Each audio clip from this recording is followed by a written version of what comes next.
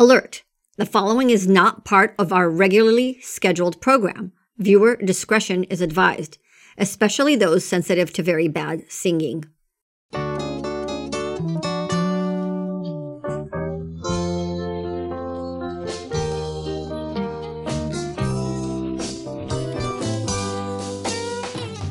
I'm just a bill, yeah, I'm only a bill, and I'm sitting here on Capitol Hill. And this high truth episode deserves a singing beginning because SB 864 passed the Senate health winning. Fentanyl and other drug tests should not be living apart. Senate appropriation is next. I think they will have heart. And I hope and pray that they will. But today I am still just a bill.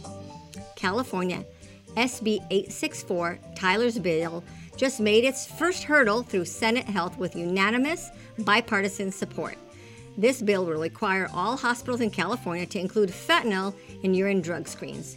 If a test is ordered for cocaine or meth, why would it not include fentanyl?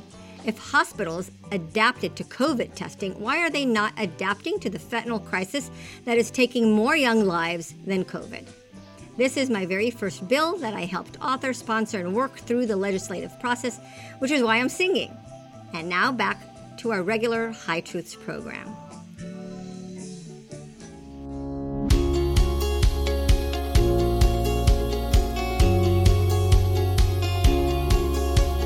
Welcome to High Truths on Drugs and Addiction, where national experts bring you facts and answer your questions. I am your host, Dr. Ronit Lev, an emergency and addiction doctor who has served at the White House and still practices on the front lines. Right here on High Truths, you will learn from experts, hear stories from the emergency department, and listen to people who have struggled from addiction. Friends, fentanyl is plaguing America. It has infected all illicit drugs, from cocaine to meth, counterfeit pills, and even marijuana. If you're around someone who may be using drugs, you should carry naloxone, the opioid reversal agent. Carrying naloxone for drugs is like carrying an EpiPen for allergies. If you need a prescription for naloxone, you should have one. No questions asked. That is why I am offering a free prescription to anyone who needs one. Come visit me on hightruths.com to learn more about the show, submit a question, or download a free prescription for naloxone. And if you like the show, do me a favor. Give us a 5-star review and subscribe. Your stars are very much appreciated and go a long way in supporting the program. Today's episode is sponsored by Families Against Fentanyl. FAF is an organization set on breaking the status quo of failed solutions and to get to the core of the supply chain of deadly fentanyl. Learn more about FAF by visiting familiesagainstfentanyl.org and sign their petition to declare illegal fentanyl a weapon of mass destruction.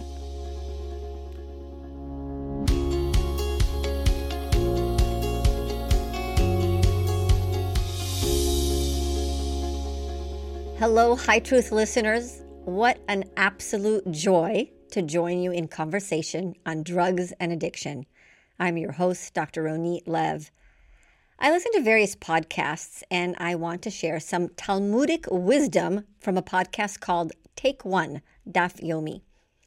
The podcast summarizes one page of Talmud every day.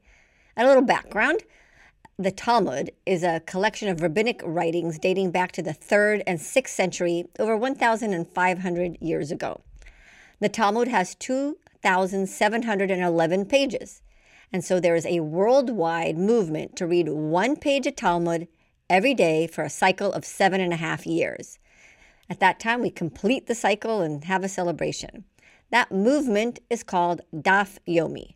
Daf Yomi is translated to daily page in Hebrew. So I'm in the middle of that 7.5-year challenge.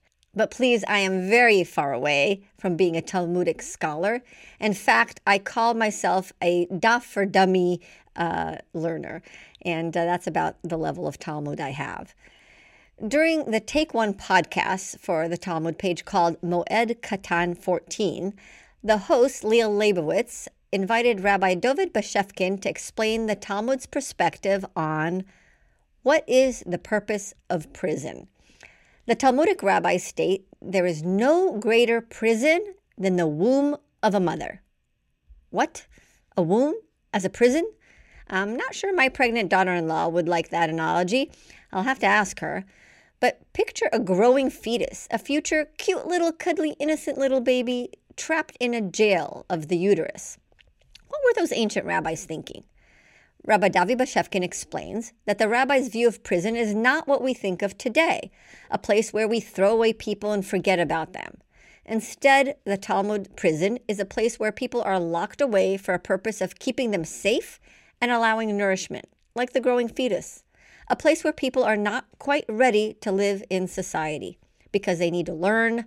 They need to learn responsibility for their behavior, pay their dues, learn skills, gain tools, and be nourished before they're ready to live outside and independently. The Talmud view of prison is a collective societal womb so people can, in the future, contribute to society. It's interesting to compare our current view of prison reform, criminal justice, and how the Talmudic scholars viewed prison. I want to say thank you to Leah Leibovich and Rabbi Bashevkin for Take One Daf Yomi.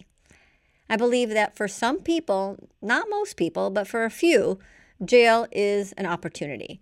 It's an opportunity for detoxification, gaining your brain back, and motivation for change and treatment of addiction. It's an opportunity to nourish through treatment and to save a life. And with that, let's hear our question of the day. Hi, my name is Amy Hendel, and I am the Drug Demand Reduction Coordinator for the San Diego and Imperial County HIDA. First and foremost, I would like to thank Ronit for the opportunity to participate in the High Truths podcast and thank her for her endless work and dedication to this field. We couldn't do what we do without you, and it is an honor and privilege to call you a friend and colleague.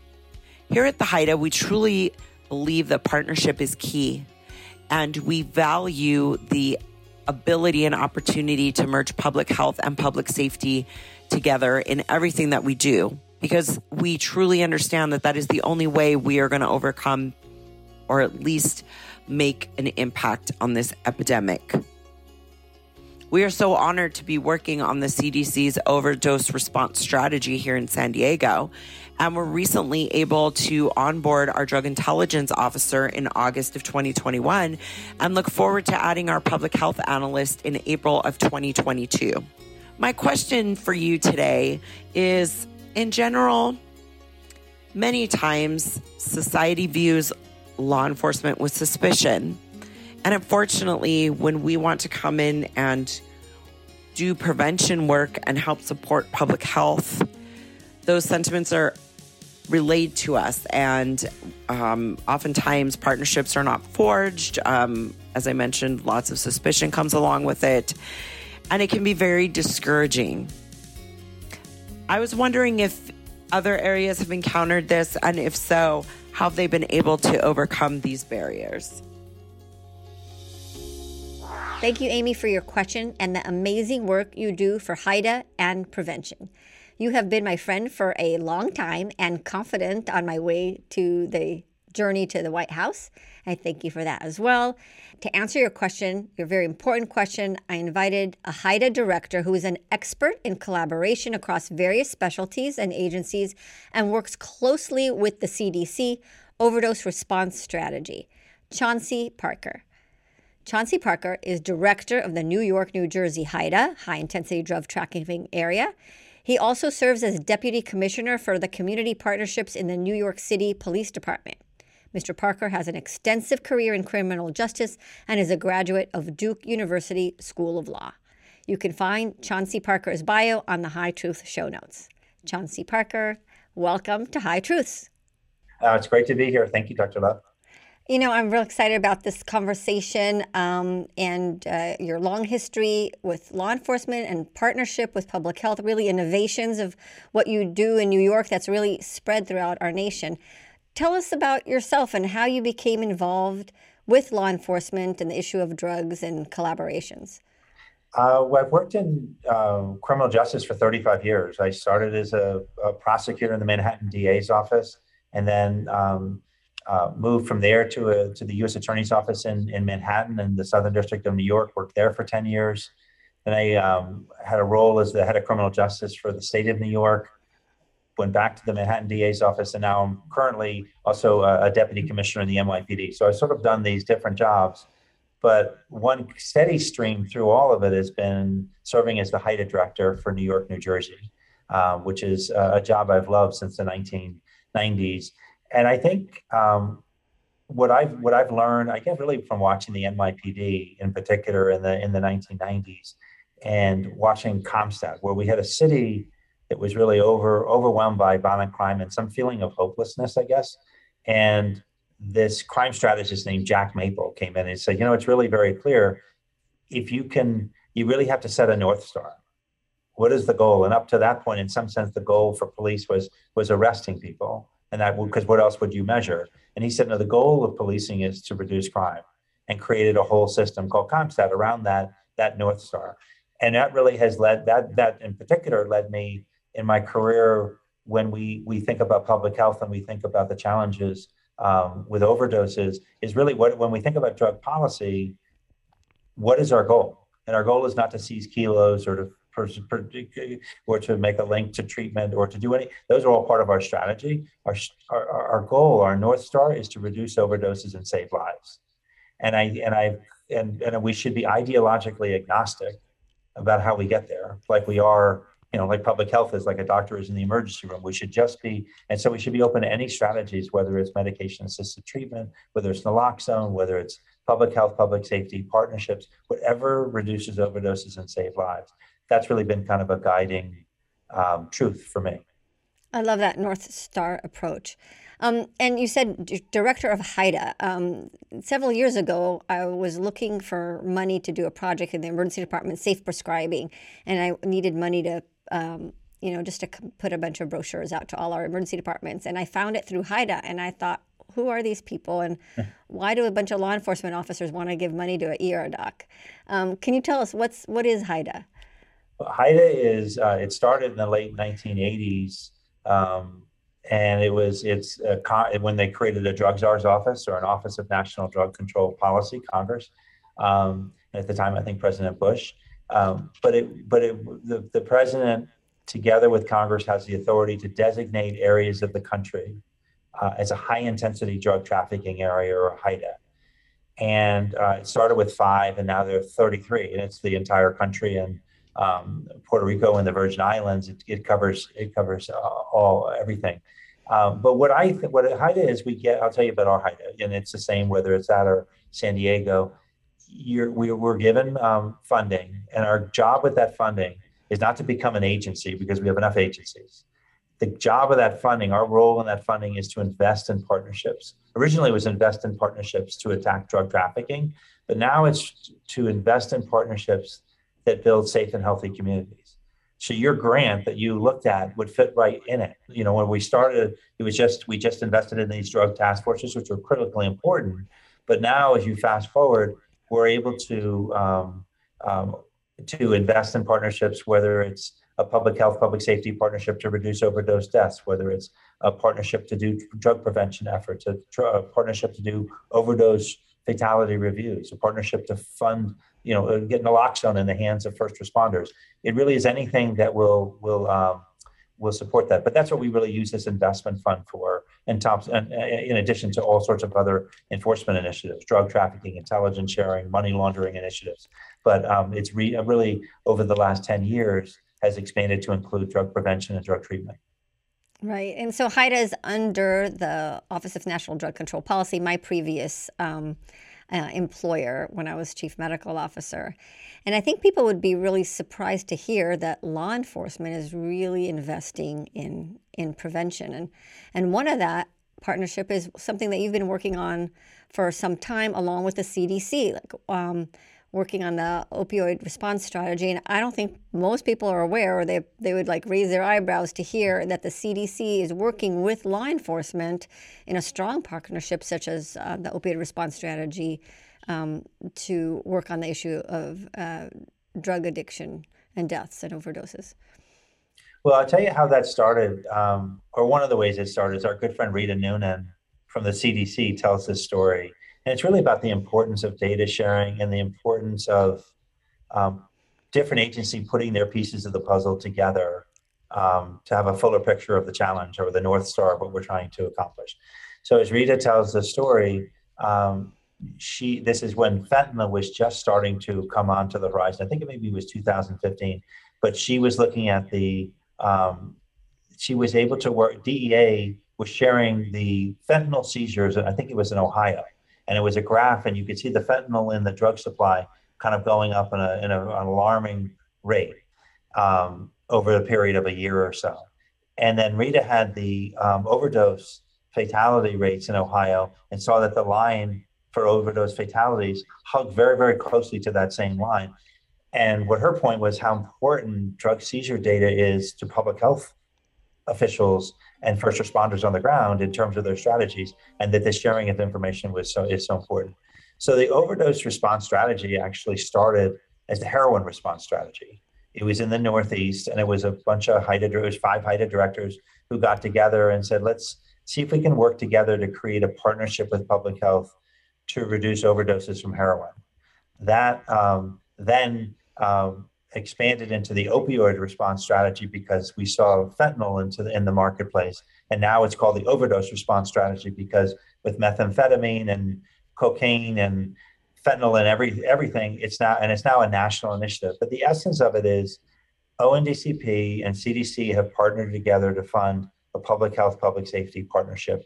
And the cornerstone of that partnership is a drug intelligence officer, an experienced law enforcement officer in every state who has a partner who is a public health analyst. And they work together to add value to that state's strategy to reduce overdose deaths. It could be a data sharing partnership in that state where law enforcement lab data is now shared with the health officials so they can do just what Rita was saying was so important. It could be that there are the key strategies like making sure that naloxone is in the hands of every first responder so that we can save lives. But it's a two-person team, public health, public safety, side by side, that started in just a couple of states, and now it's nationwide. And I think importantly, it's also equally funded by ONDCP and CDC. There may be other examples of this, but I've never seen two agencies, independent agencies, particularly public health and public safety, putting their money together for a common cause. It's usually within one big department. And it's really, I think, a lot of our leader, Shannon Kelly, who is the national leader of the HIDTA program, and Rita Noonan, who's the leader on behalf of CDC, really said how much stronger we are if we work together and pool our resources for a national strategy. I absolutely love it. And I love the fact that the CDC, the agency that tells us to, put on masks and get vaccinated, is also investing in a program that fosters this collaboration between law enforcement and the medical community. In San Diego, I chair a task force called CREDO, Community Response to Drug Overdoses. It mimics a program that we started that didn't kind of go off while I was at ONDCP, but it does the same thing. And each month, we share the data from different aspects of the drug problem. And just like you said, just what you and Rita did, if the sheriff's department has one piece of data, the medical examiner has another piece of data, EMS and hospitals have another piece, and then we have our Team 10 overdose response team. And then together we could really have a better grasp of like what I need to do as a doctor and what law enforcement needs to do and what where prevention needs to be deployed. So it sounds like the same principle. I absolutely love that. Yeah, and definitely. I would just say, Dr. Love, one of the things that informs that for me is that we started in New York City before the overdose response strategy an initiative called RxStat. But the principle is the same. CompStat is the North Star is to reduce crime. RxStat, the North Star, is to reduce overdoses and save lives.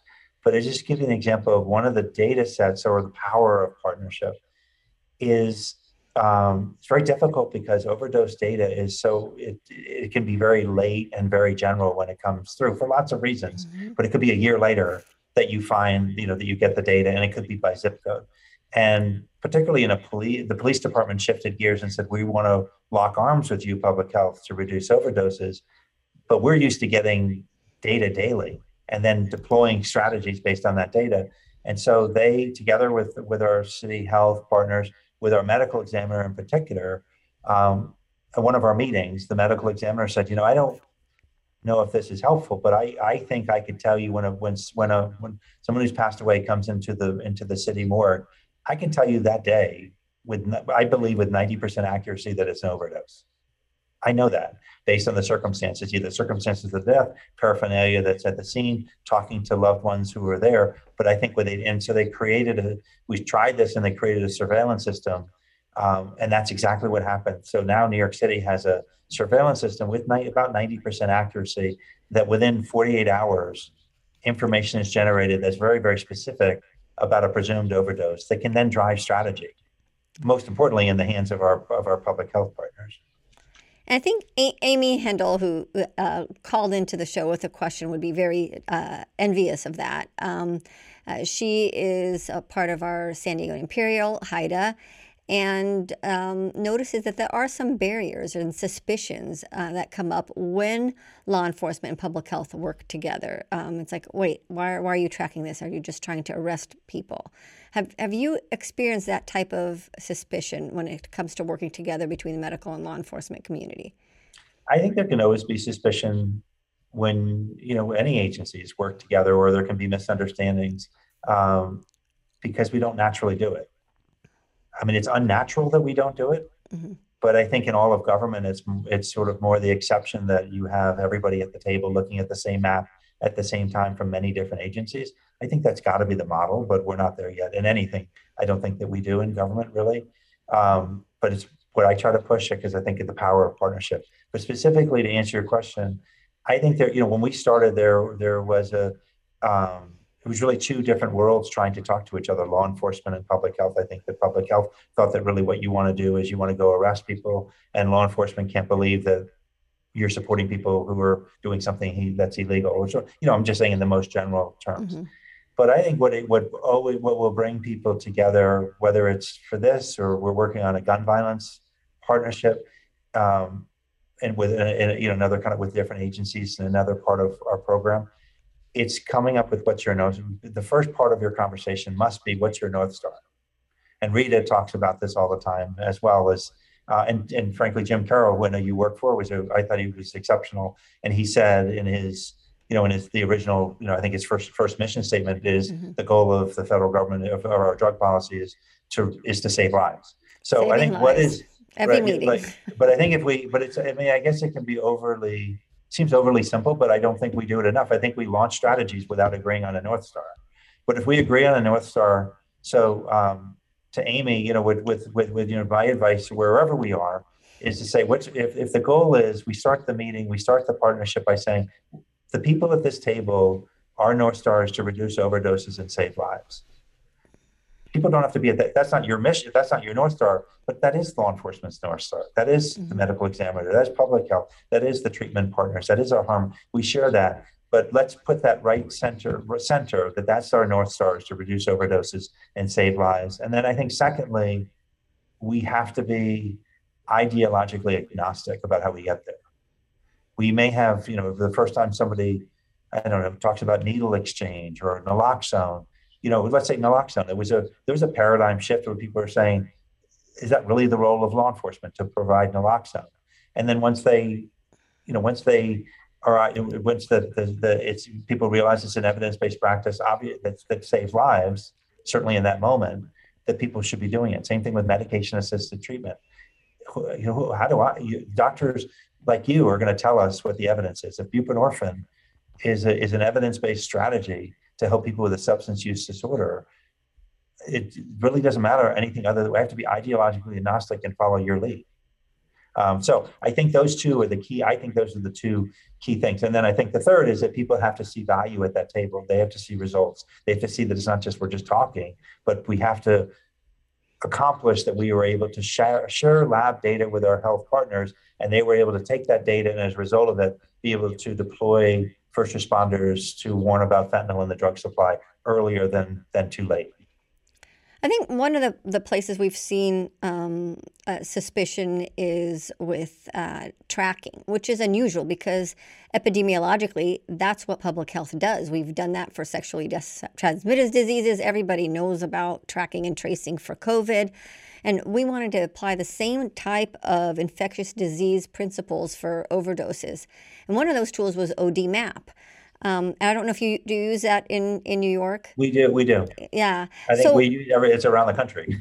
It's around the country, but yet we're having trouble with that in California because they hear, oh, zip code data, are you going to go to, it's a law enforcement tool, so why does law enforcement want to go and find people and arrest them in those zip codes? And that ruffles people's feather. And it's been an obstacle for implementing ODMAP in California. I'm wondering how you have the same issues about, criminal justice reforms and how are you able to get people to see that ODMAP is a public health tool used for public health, even though the technology came from law enforcement?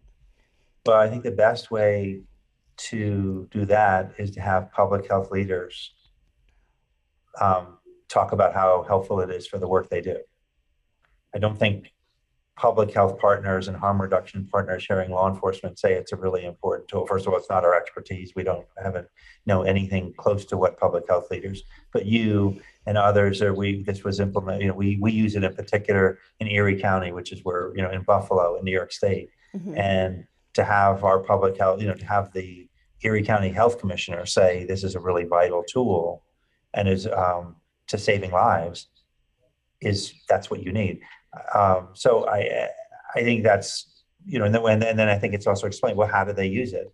And they're able to use it by having follow the data goes, particularly to our public health partners. We follow the lead of our public health partners. Law enforcement is not using it as a law enforcement tool. They're using it as a way to get data to public health partners more quickly. But for example, what they do in Erie County is to be able to have that information that gets to the health department that day, and then they're able to have a harm reduction partner reach out to that person, not with law enforcement, unless they want law enforcement to be there, but we'll follow their lead. And I think they find it very, very helpful.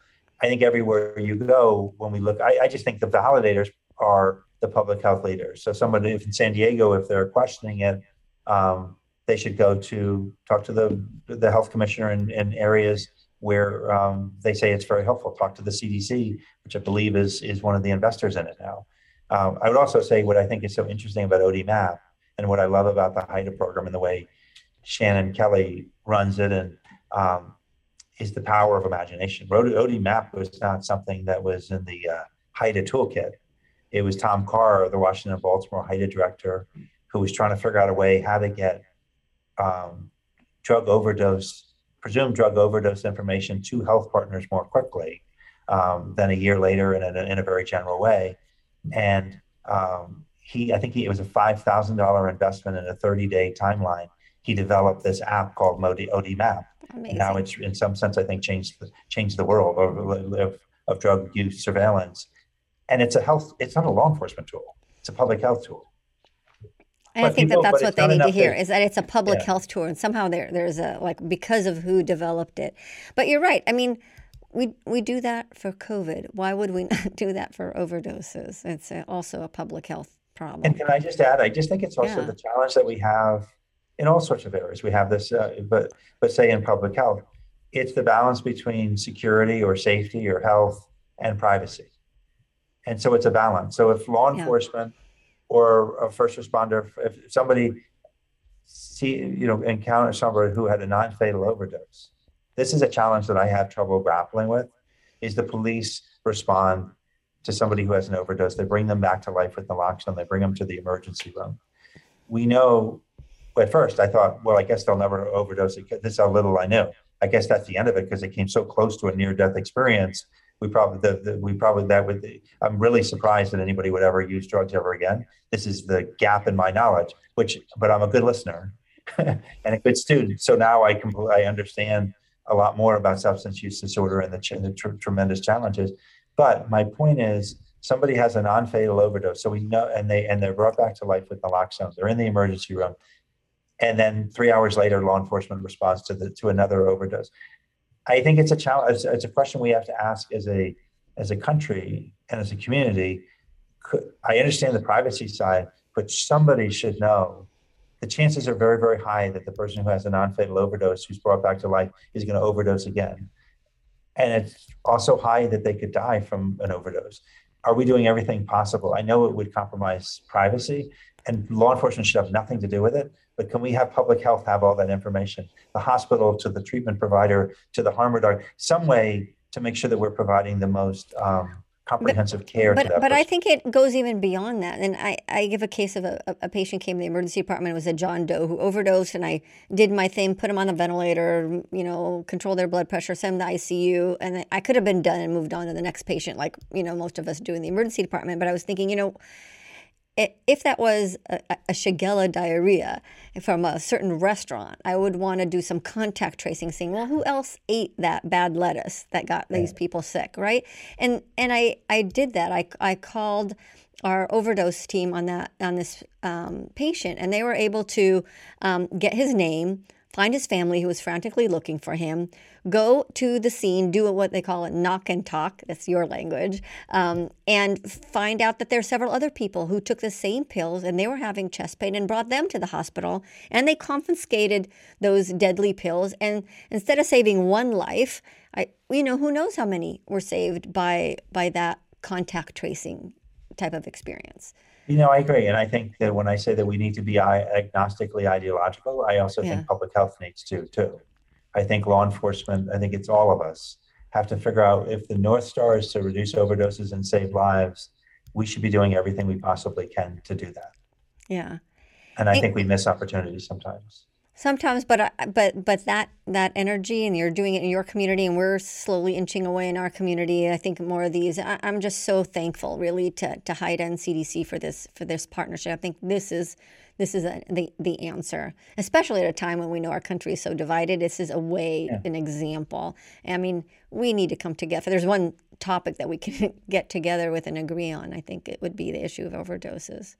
Yeah, and I think with the HIDA, you have a great HIDA director, Dave King. It's really around, and he's an example. Tom Carr. I could mention that there's so many, but Dave is an example. Just people who are imaginative, right? He's doing prevention work. He's doing phenomenally important enforcement work, and everything in between. And I think that's one of the. I think that's what I love about the HIDA program. And it's also what just kind of to your point about where we are. We're so divided. We have to seize this moment, find the common ground, or find the common North Star, and build these partnerships. Saving lives. And so you're doing something new, interesting. Actually, I shouldn't even bring this up after we're saying, this brings us together, because this is actually something that maybe brings us apart. But these consumption sites, are you involved that New York is trying out? I'm not involved in it. I think they're called in New York City. They're called overdose prevention centers, which I think, to start with, I think that's the right name for it. Is that they're overdose prevention centers? They're not consumption sites. They're not safe injection sites. It is, this is outside of my the world that I'm involved in. But the way I look at it is that I think that they need to be considered to be overdose prevention centers. They need to be held, that we need to follow the lead of public health. It's part of a strategy that our health leaders are saying this is part of a strategy to reduce overdoses and save lives. Their efforts, as I understand it, when people seek help, they're coming in and they're offered services. They could be what they come there is not to use drugs. They come there to be connected with medication-assisted treatment. They could be there to get other kind of health services or mental health services. So I do think language matters. And so I think that the idea that the North Star, if those centers work the way they're designed to work, should be they should be overdose prevention centers as all part of a strategy to save lives. But people go there to use drugs and have to be supervised and have somebody give them naloxone if they overdose? That's the way they're set up. I'm not. We're not involved in it, but that's the way that they are set up, and I think it's intentionally that it's a public health initiative, both by the city and the state. and I hope it's, what we're hoping is that, I think that they're designed to be something that save lives. And I guess the data will speak for itself. I think you have to measure the right data. If you just look at data in that site or in that area of overdoses, you may find a decrease, but you'll have to look at that whole state, that whole county, and see if that really makes any dent in overdoses. My personal view of it is there's some areas like they're public health. There are people who are professionals in public health, and they should be held responsible for achieving the North Star that they set. But they're the ones who are responsible for finding, designing, and implementing evidence-based strategies. I think when people first suggested syringe exchange, I think it might have been illegal. And now it's a best practice in many parts of the country and in many parts of the world. It's a best practice for saving lives. I think when someone first suggested naloxone, people thought that wasn't a good idea, and now it's a best practice and it's saving lives. I don't know with overdose prevention centers what the evidence will be, but I do think this is a public health initiative, and it has to be measured by through that lens.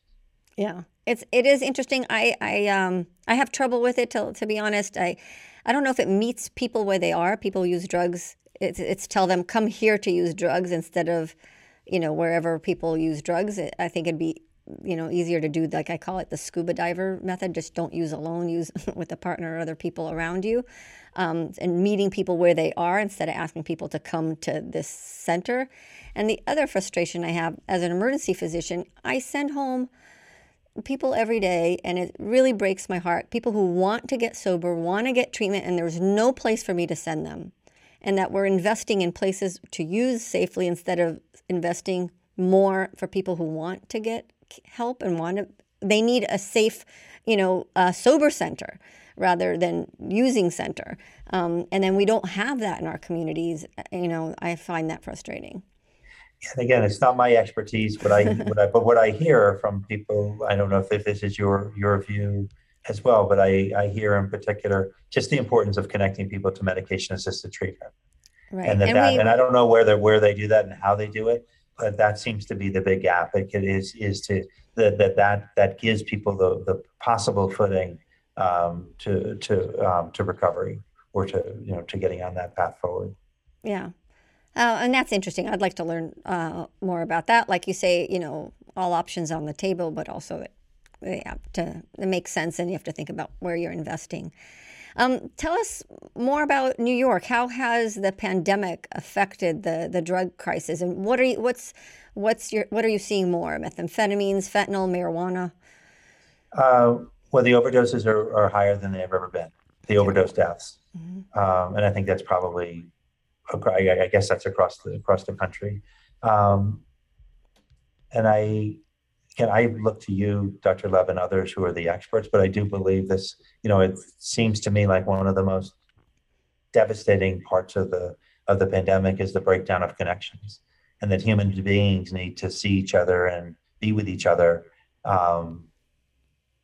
Social infrastructure needs to be built. So I don't know whether that's part of the cause, but it's certainly. Affecting all of us.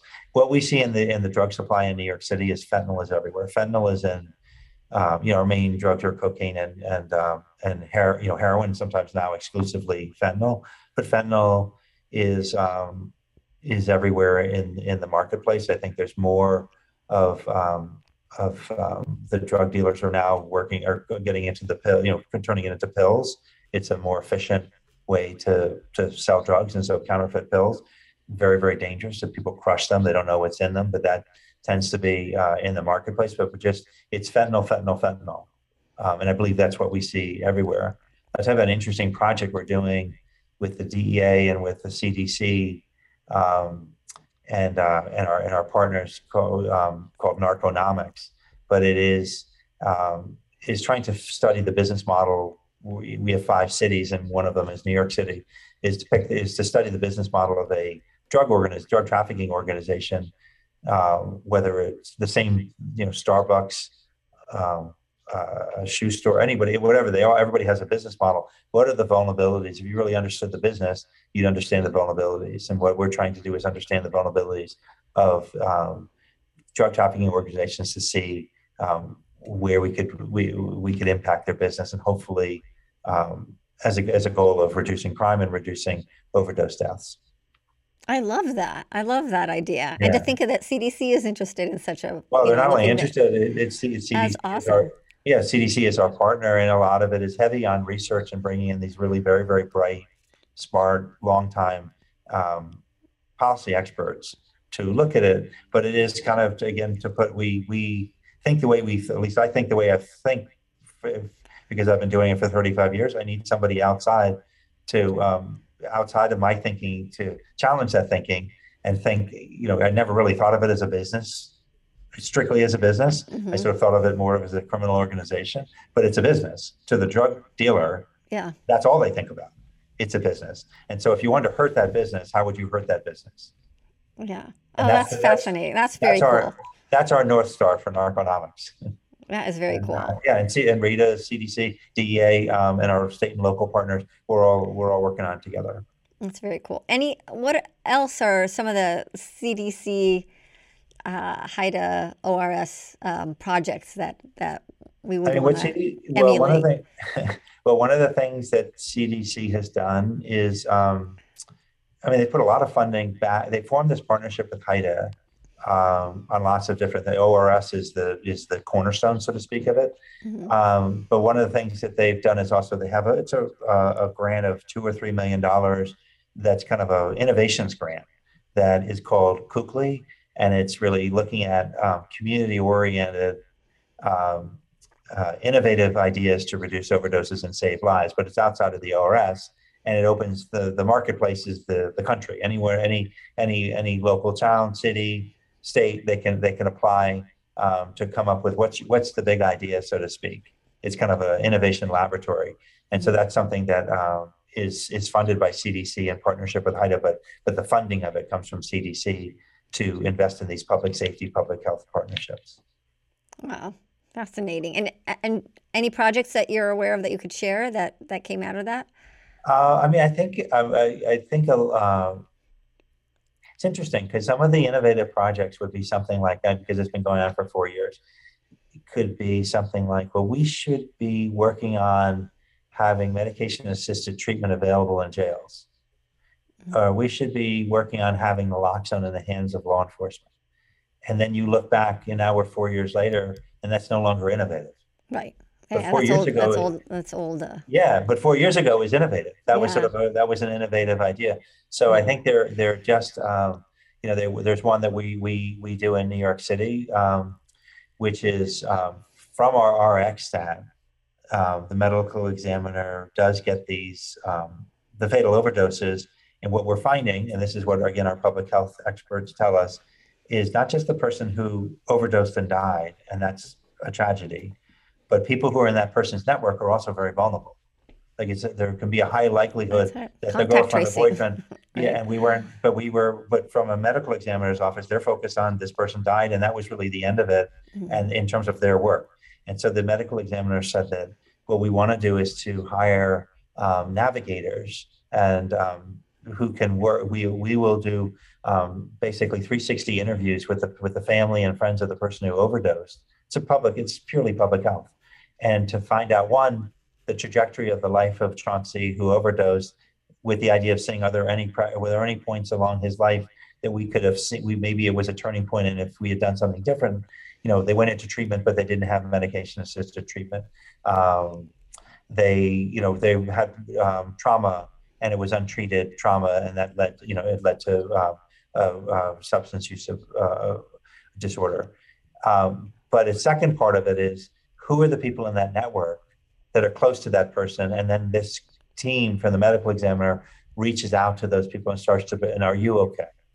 And are you involved in using drugs? And can we connect you to medication-assisted treatment? That was something that one of these investments, creative idea. Now the newest thing is that there is the evaluation cost of it. But it was just a couple of these navigators, but it could be a best practice of finding vulnerable people that we can help. I just love that idea. It's contact tracing. And so Okay, after this program, you're going to have to connect me with who in the medical examiner is doing it, and I think we should be copying that. I think years ago, we had an innovation in San Diego where we sent letters, just educational letters to doctors who prescribe to people who died, because I know that they had no idea, because there were like 800 names of doctors, and they were my friends, and they were good doctors, and I know that they had no idea that this happened from their prescription. So we sent educational letters, and then we studied that. We showed that people who got such a letter prescribed less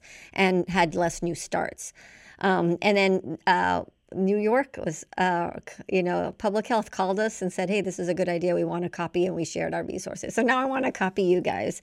Well, that's an example. I mean, that was amazing. Also the power of partnership, because that's Dr. Jason Graham. He's the chief medical examiner for New York City, and he partners with Alan Clear from the New York State Department of Health. They received HIDA funding for this project. They received CDC funding for the project, and they just received a DOJ grant for the project. So it's really, imagine if we all work together, what we could accomplish. Wow, I love that idea. That's exactly what I talk about. And I think I call it contact tracing for overdoses, but I don't know what you guys call it. Well, we're going to call it contact tracing from now on. Like that better. Like, we do contact tracing for COVID, and I don't know what that's gotten us, but I think if we contact trace, it's the same infectious disease model. If somebody has, gonorrhea, chlamydia, public health calls and traces and treats other partners and encourage us to do treatment. If I give, antibiotics to somebody with syphilis, I also would give it with even out an appointment, give, a prescription to that partner. Why would I not do the same thing with overdoses? If somebody is at risk, then I should be giving the whole family naloxone prescriptions. And for every overdose, there's several people at risk. I just love what you guys are doing. That's awesome. Thank you. Yeah. So that's amazing. And we talked about, what's happening in New York as far as what type of drugs you mentioned. And are you seeing the connection also with homelessness and increased and crime? Well, there is. Or are you sending all your homeless to California? No, we have plenty of people who are homeless. Okay. I think the biggest overlap, I think the fundamental challenge is the people who are with homelessness are people who are in mental health and providing, the mental health services. I think that the substance use disorder and when we're having, obviously have a challenge with that, and also the people having overdoses from that. But I think the core of it is making sure that we provide exceptional mental health services. And for us here in New York City, it's also housing. What I hear from, it's again not my expertise, but I listen well, and that's what the experts say. It starts with supportive housing. You got to have, which is sort of, I guess, self-evident now that I think about it, but they got to be supportive housing, and then there got to be really good services, particularly for mental health, and then with the addiction side, then we kind of know strategies, whether it's medication-assisted treatment seems to be the number one path, but I think the core of it are the mental health challenges. You do listen well. I can tell that you've absorbed the language and everything else about it. That's awesome. I shared at the intro to this episode with our High Truth listeners some interesting Talmudic wisdom that says that prison and jail is analogous to the womb, and in protecting and nourishing a fetus that's not yet ready to face the world, that jail for our Talmudic rabbis of the time was the same thing, to put people in there so they could be nourished and learn and gain tools in order to face the outside world. What do you think of that concept of a jail as a place where people can detoxify from drug, get their brain back, and learn some skills to help them get back into society? I thought it was fascinating that the rabbis talk about jail in the womb. I think of this from a policing perspective and from my career mostly as a prosecutor, and I think of this as government. I think the most important responsibility of government is to keep people safe. I think that we came from a state of nature, where it's chaos, and we've given up certain rights. Not my idea, it's Beccaria's idea, but We gave certain rights to the state, and we gave it to them to protect us. But with our contract is protect us with the least amount of force necessary, with the lightest touch possible. And so I look at it maybe from another perspective. I think that we need to keep people safe in whatever we do, and that's safe from violence, that's safe from having our property taken from. But we need to, the state, so to speak, needs to keep us safe. But we really need to have evidence-based strategies to make sure that we're not using more force than is necessary to do it, or less force. And we end up having, which in my view, I think where we are in New York City right now is we have less force than people, and the consequences that a lot of people are suffering, particularly from gun violence, and vulnerable. And we need to figure out this balance. But most of all, we have to have the responsibility of keeping people safe. As far as, and I think that means for some number of people, they need to go to prison. And they need to go to prison. And I think how long they go to prison should be thought through, and it should be evidence-based. Some people, it should be for the rest of their life. Some people, it should be for a day. Some people, it should be for a year, whatever it is. But I think in terms of your question about prisons and jails is if they're wombs or whatever, but I think it's if we are going to take away somebody's liberty, then we have a responsibility to do everything we can to make sure that when they come back, there's less of a chance, they're stronger, and there's less of a chance that they're going to commit another crime when they leave. And so we got to figure out whatever we can do in that time, not just warehouse them. We got to make sure whether we could, if they have a substance use disorder, is to get them on the path where they get their life back in that way. That if they need skills that they can be self-sufficient as much as possible, then they have that. But I guess I do agree that there are wombs. If it's wombs, if it's a case where there's a regeneration and that we're doing the opposite of warehousing, where actually the North Star for that is to have as few people leave prison ever come back to prison. That should be our North Star. And we should be held accountable to it. And we should have evidence-based strategies to get there. Yeah, I love that. That's your North Star. I think I heard you saying at the beginning is keeping people safe, right? Yeah. And then accountable, like, are they coming back and repeating crimes? And I don't know. That's your expertise. I don't know if we quite meet that measure. But obviously, you would have wonderful debates sitting with the rabbis of the 3rd and 4th century. I want to share one idea that we did here in San Diego that maybe you want to take to New York. It was a project I started a year ago on increasing fentanyl testing in hospitals. I imagine if you went to New York City, I don't know how many hospitals you have. We have 24 in San Diego County. And the majority of them, when I started this project, did not include fentanyl in their urine drug tests. Only 4 out of all those hospitals do. And after an educational campaign, the majority include fentanyl in drug testing, and so that's the standard of care in the community. And now we have California bill SB 862 that would require all hospitals in California to include fentanyl in their drug testing if they get one. So we're kind of proud of that. I hope it becomes a law, and happy to share that with your HIDA if you're interested. Yeah, I would ask you this, Dr. Love. Because fentanyl, I remember when fentanyl, I couldn't even pronounce the word. I mean, I know doctors could always pronounce it, but it was sort of, what's this stuff, fentanyl? Yeah. And it was like this a speck of fentanyl, and it went from being a speck of fentanyl in the drug supply to being the drug supply.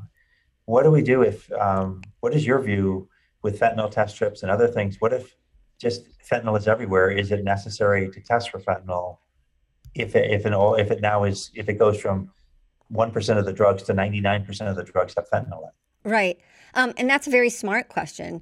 So there's fentanyl test strips, and those are strips for testing the product. So I bought some cocaine or some pills, and I don't know if it got fentanyl in it, and I'm not a regular fentanyl user, then I'm going to learn how to use those fentanyl strips for that purpose, and because I don't want to have fentanyl. Some people are using the strips because they want the fentanyl, right? Now because things came around, that became things. That's different than somebody comes into the hospital, they have altered mental status, we don't know what happened to them, they don't feel right, something's wrong, and for whatever reason, the doctor gets a urine drug test. That right now includes the federal 5, 5 drugs identified as THC, opiates, amphetamines, PCP, and what I'm forgetting one of them. But it doesn't include fentanyl, which is a synthetic opioid. So if we're going to test for drugs for whatever reason, why would you not spend the 75 cents and include fentanyl anytime you order a drug screen? Well, yeah, I mean, and that's what you're saying echoes what I really come to believe is, and that a lot of this is the influence of our partners at CDC and our city and state health partners here in New York, is this is really a public health initiative that needs lots of partners at the table. But I see a lot of doctors who say, why don't we do this? We know the answer.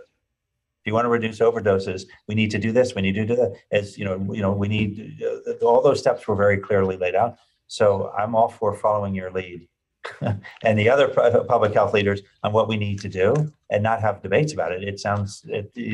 We just have to make sure that we do it, and we do it universally. Yeah, just do it. Yeah, I think ER doctors say, well, I don't need that test to treat my patients. Like, you're right, you don't. I don't need to wait for data to save your life. I'm going to give you naloxone, I'm going to put you in the ICU, and I'm going to ask questions about what drug it was later. But that later does matter, because it matters to that person. It motivates them to change. It affects the community. Just like you said, that's contact tracing. That's part of the contact tracing, is like letting other people. It's a public health tool. It's not emergency. I don't need that data to save your life, but that data can change someone's life. So I'll send you our toolkit, and you can send it. Yeah.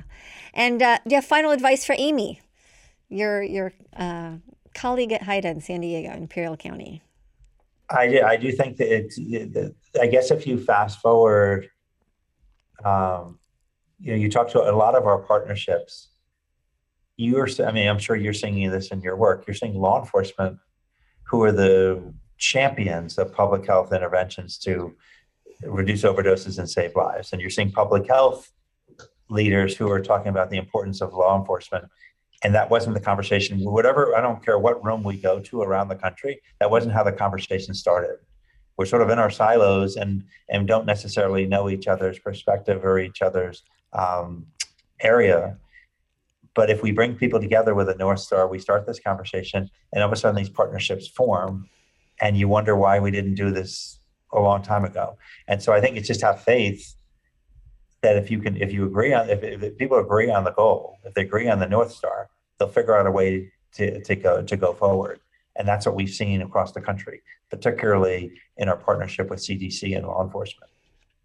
I love that. I call it the 3 Ps: public health, public safety, and prevention, all working together to save lives. So I want to say thank you to Amy. Amy, I love you. Thank you for your question, your collaboration, your friendship, and I wish you and your family health and continued success with your work that you do with HIDA. And Sean C. Parker, thank you for sharing your insights with me and your great listening skills with our High Truths listeners. And I wish you the same health wishes of success and continued collaboration, and definitely want to copy you on some of your initiatives that you're doing in New York. Well, we want to copy you. We want to copy all the great ideas around the country because that's how we all get stronger. We get better. I really appreciate, Dr. Love, the opportunity to talk to you, and I look forward to working together on the path forward. Awesome. Thank you so much. Thank you. Thank you for listening to High Truths on Drugs and Addiction, where national experts bring you facts and answer your questions. This week's episode would not be possible without the generous support from our sponsor. A sincere and warm thank you to FAF, Families Against Fentanyl.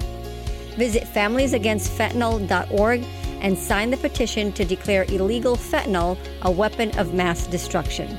Make drug dealers think twice and 3 times before peddling killer drugs. Our producer is Dave Rivas from Davey Boy Productions. I am your host, Dr. Ronit Lev. We hope we brought your day a little bit more high truths.